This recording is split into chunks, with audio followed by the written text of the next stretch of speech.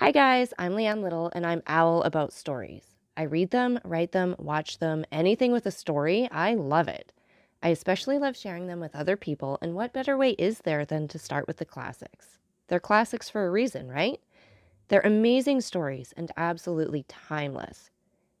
Don't forget to hit up all those fancy buttons like, subscribe, follow, share, whatever you need to do. But most importantly, don't be afraid to reach out. I would love to connect with you, so feel free to leave any comments as you'd like, or you can even follow me over on my Buy Me a Coffee page, leannelittle.com, to message directly. So let's continue on with The Count of Monte Cristo by Alexandre Dumas. Chapter 60. The Telegraph. Monsieur and Madame de Villefort found on their return that the Count of Monte Cristo, who had come to visit them in their absence, had been ushered into the drawing-room, and was still awaiting them there. Madame de Villefort, who had not yet sufficiently recovered from her late emotion to allow of her entertaining visitors so immediately, retired to her bedroom, while the procureur, who could better depend upon himself, proceeded at once to the salon. Although Monsieur de Villefort flattered himself that, to all outward view, he had completely masked the feelings which were passing in his mind, he did not know that the cloud was still lowering on his brow, so much so that the Count, whose smile was radiant, immediately noticed his sombre and thoughtful air. "Ma foi," said Monte Cristo after the first compliments were over.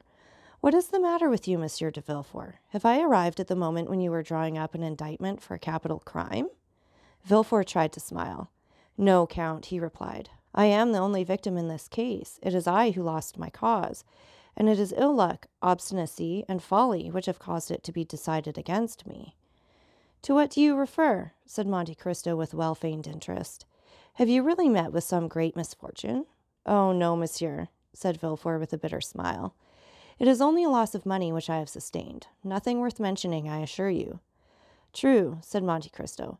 "The loss of a sum of money becomes almost immaterial with a fortune such as you possess, and to one of your philosophic spirit."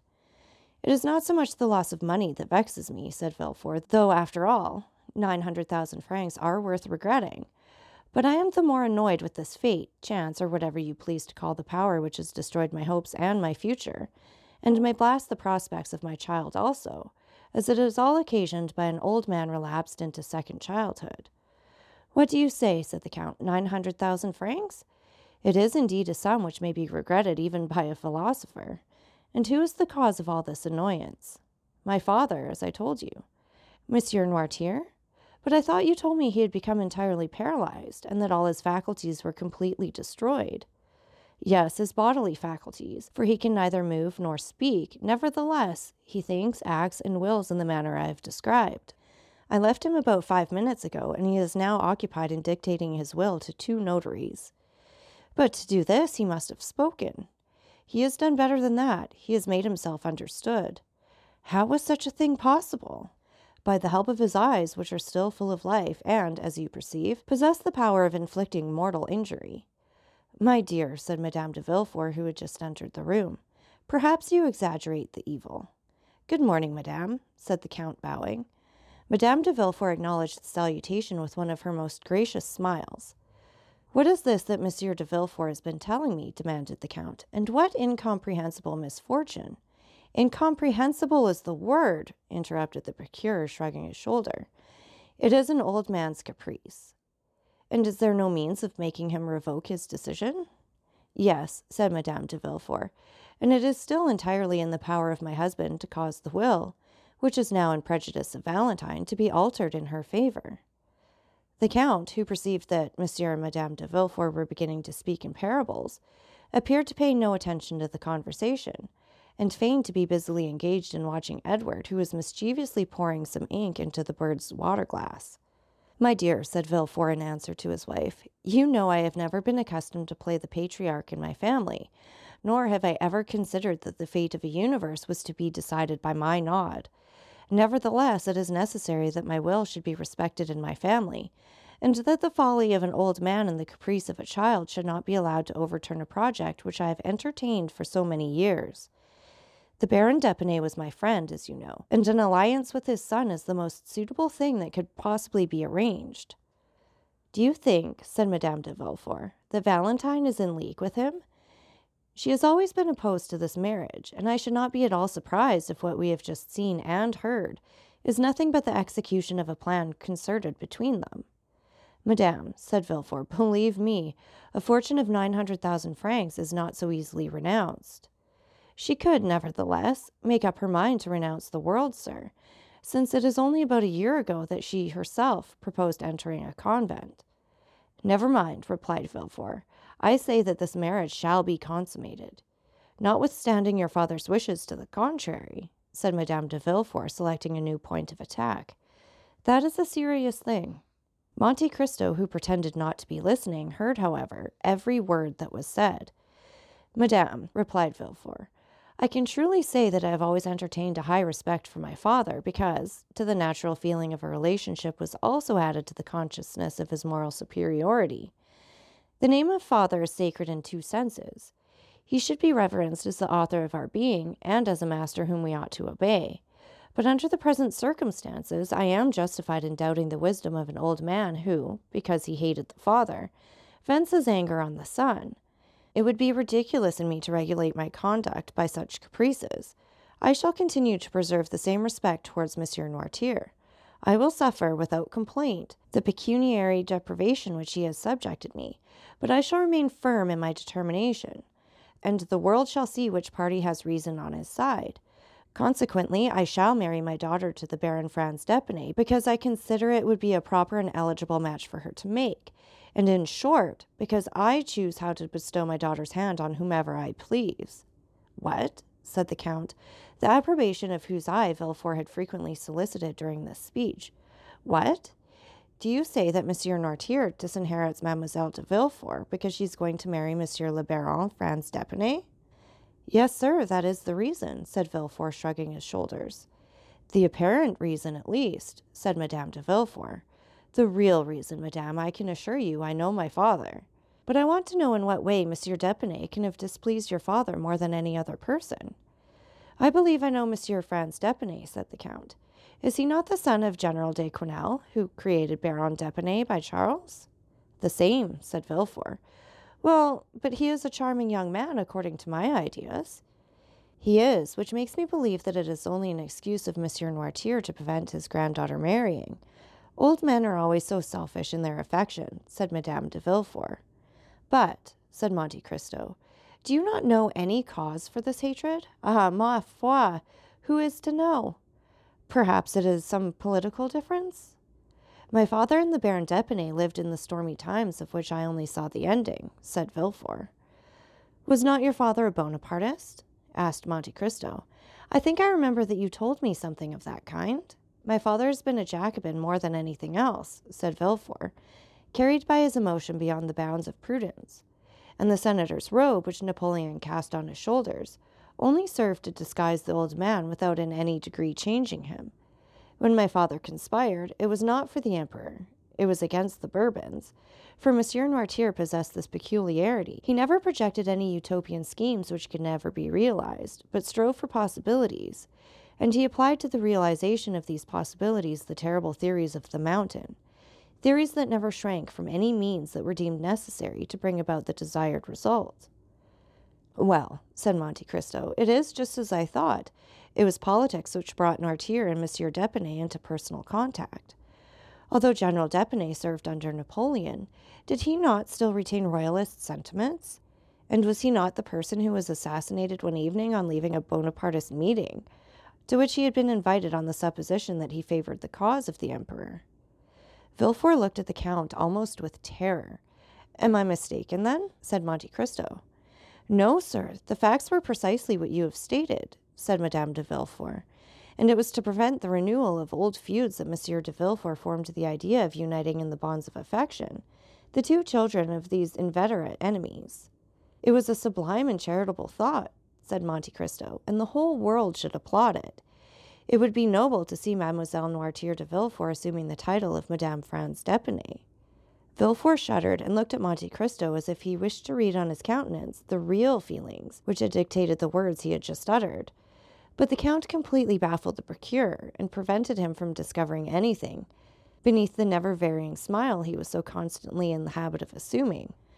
Although, said Villefort, it will be a serious thing for Valentine to lose her grandfather's fortune, I do not think that Monsieur d'Épinay will be frightened by this pecuniary cost. He will perhaps hold me in greater esteem than the money itself, seeing that I sacrifice everything in order to keep my word with him. Besides, he knows that Valentine is rich in right of her mother, and that she will, in all probability, inherit the fortune of Monsieur and Madame de Saint-Méran, her mother's parents, who both love her tenderly. And who are fully as well worth loving and tending as Monsieur Noirtier, said Madame de Villefort. Besides, they are to come to Paris in about a month, and Valentine, after the affront she has received, need not consider it necessary to continue to bury herself alive by being shut up with Monsieur Noirtier. The Count listened with satisfaction to this tale of wounded self-love and defeated ambition. But it seems to me, said Monte Cristo, and I must begin by asking your pardon for what I am about to say, that if Monsieur Noirtier disinherits Mademoiselle de Villefort because she is going to marry a man who her father detested, he cannot have the same cause of complaint against this dear Edward. True, said Madame de Villefort with an intonation of voice which it is impossible to describe. Is it not unjust, shamefully unjust? Poor Edward is just as much Monsieur Noirtier's grandchild as Valentine, and yet, if she had not been going to marry Monsieur Franz, Monsieur Noirtier would have left her all his money, and supposing Valentine to be disinherited by her grandfather, she will still be 3 times richer than he. The Count listened, and said no more. Count, said Villefort, we will not entertain you any longer with our family misfortunes.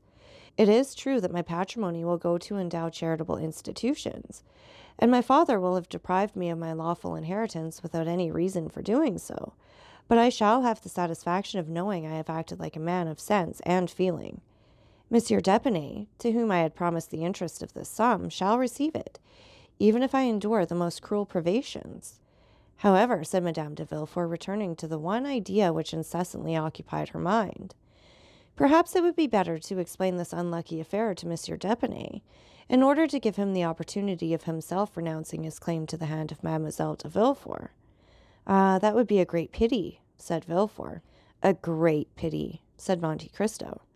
Undoubtedly, said Villefort, moderating the tones of his voice. A marriage once concerted and then broken off throws a sort of discredit on a young lady. Then again, the old reports which I was so anxious to put an end to will instantly gain ground. No, it will all go well. Monsieur d'Épinay, if he is an honorable man, will consider himself more than ever pledged to Mademoiselle de Villefort, unless he were actuated by a decided feeling of avarice, but that is impossible. I agree with Monsieur de Villefort, said Monte Cristo, fixing his eyes on Madame de Villefort, and if I were sufficiently intimate with him to allow of giving my advice, I would persuade him, since I have been told Monsieur d'Épinay is coming back, to settle this affair at once beyond all possibility of revocation. I will answer for the success of a project which will reflect so much honor on Monsieur de Villefort. The procureur rose, delighted with the proposition, but his wife slightly changed color. Well, that is all I wanted, and I will be guided by a counselor such as you are, said he, extending his hand to Monte Cristo. Therefore, let everyone here look upon what has passed today as if it had not happened, and as though we had never thought of such a thing as a change in our original plans. Sir, said the Count, the world, unjust as it is, will be pleased with your resolution. Your friends will be proud of you, and Monsieur d'Épinay, even if he took Mademoiselle de Villefort without any dowry, which he will not do, would be delighted with the idea of entering a family which could make such sacrifices in order to keep a promise and fulfill a duty. At the conclusion of these words, the Count rose to depart. Are you going to leave us, Count? Said Madame de Villefort. I am sorry to say I must do so, Madame. I only came to remind you of your promise for Saturday. Did you fear that we should forget it? You are very good, Madame, but Monsieur de Villefort has so many important and urgent occupations. My husband has given me his word, sir, said Madame de Villefort. You have just seen him resolve to keep it when he has everything to lose, and surely there is more reason for his doing so where he has everything to gain. And, said Villefort, is it at your house in the Champs-Élysées that you receive your visitors? No, said Monte Cristo, which is precisely the reason which renders your kindness more meritorious. It is in the country. In the country? Yes. Where is it, then? Near Paris, is it not? Very near, only half a league from the barriers. It is at Auteuil. At Auteuil, said Villefort. True, Madame de Villefort told me you lived at Auteuil, since it was at your house she was taken. And in what part of Auteuil do you reside? Rue de la Fontaine. Rue de la Fontaine, exclaimed Villefort in an agitated tone. At what number? Number 28. Then, cried Villefort, was it you who bought Monsieur de Saint-Méran's house? Did it belong to Monsieur de Saint-Méran? Demanded Monte Cristo. Yes, replied Madame de Villefort. And would you believe it, Count? Believe what? You think this house pretty, do you not? I think it charming. Well, my husband would never live in it. Indeed, returned Monte Cristo. That is a prejudice on your part, Monsieur de Villefort, for which I am quite at a loss to account. I do not like Auteuil, sir, said the procureur, making an evident effort to appear calm. But I hope you will not carry your antipathy so far as to deprive me of the pleasure of your company, sir, said Monte Cristo. No, Count, I hope, I assure you, I shall do my best, stammered Villefort. Oh, said Monte Cristo, I allow of no excuse. On Saturday at 6 o'clock I shall be expecting you. And if you fail to come, I shall think, for how I do not know to the contrary, that this house, which has remained uninhabited for 20 years, must have some gloomy tradition or dreadful legend connected with it. I will come, Count, I will be sure to come, said Villefort eagerly. Thank you, said Monte Cristo. Now you must permit me to take my leave of you. You said before that you were obliged to leave us, monsieur, said Madame de Villefort, and you were about to tell us why when your attention was called to some other subject. Indeed, madame, said Monte Cristo, I scarcely know if I dare tell you where I am going. Nonsense, say on. Well, then, it is to see a thing on which I have sometimes mused for hours together. What is it? A telegraph. So now I have told my secret. A telegraph? Repeated Madame de Villefort. Yes, a telegraph. I had often seen one placed at the end of a road on a hillock, and in the light of the sun its black arms, bending in every direction, always reminded me of the claws of an immense beetle, and I assure you it was never without emotion that I gazed on it, for I could not help thinking how wonderful it was that these various signs should be made to cleave the air with such precision as to convey the distance of 300 leagues, the ideas and wishes of a man sitting at a table at one end of the line, to another man similarly placed on the opposite extremity, and all this effected by a simple act of volition on the part of the sender of the message. I began to think of genii, sylphs, gnomes, in short, of all the ministers of the occult sciences, until I laughed aloud at the freaks of my own imagination. Now, it never occurred to me to wish for a nearer inspection of these large insects, with their long black claws, for I always feared to find under their stone wings some little human genius fagged to death with cabals, factions, and government intrigues.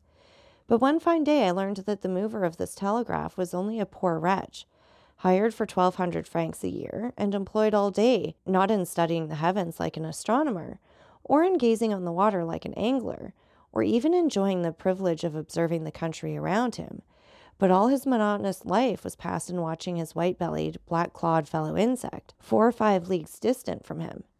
At length I felt a desire to study this living chrysalis more closely, and endeavor to understand the secret part played by these insect actors when they occupy themselves simply with pulling different pieces of string.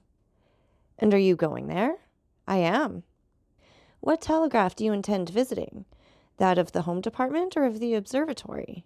Oh, no, I should find there people who would force me to understand things of which I would prefer to remain ignorant, and who would try to explain to me in spite of myself a mystery which even they do not understand. Ma foi, I should wish to keep my illusions concerning insects unimpaired. It is quite enough to have those dissipated which I had formed of my fellow creatures. I shall therefore not visit either of these telegraphs, but one in the open country, where I shall find a good-natured simpleton, who knows no more than the machine he is employed to work. You are a singular man, said Villefort. What line would you advise me to study? The one that is most in use just at this time. The Spanish one, you mean, I suppose. Yes, should you like a letter to the minister that they might explain to you? No, said Monte Cristo, since, as I told you before, I do not wish to comprehend it. The moment I understand it, there will no longer exist a telegraph for me. It will be nothing more than a sign from Monsieur Ducatel, or from Monsieur Montalivet, transmitted to the prefect of Bayonne, mystified by 2 Greek words, tele, graphene.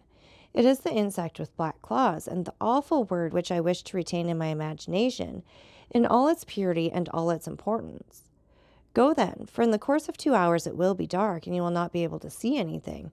Ma foi, you frighten me. Which is the nearest way? Bayonne? Yes, the road to Bayonne. And afterward, the road to Châtillon? Yes. By the tower of Monte, you mean? Yes. Thank you. Goodbye. On Saturday I will tell you my impressions concerning the telegraph. At the door the Count was met by the two notaries, who had just completed the act which was to disinherit Valentine, and who were leaving under the conviction of having done a thing which could not fail of redounding considerably to their credit. So that's it for this chapter. And again, take a minute to like, subscribe, and share. And don't forget that I love hearing from all of you. So please leave any comments you'd like, or you can follow me over on my Buy Me a Coffee page, leannelittle.com. That's LIANELITTLE.com. And thank you so much for listening. Remember, it's Owl about the story. Have a great day.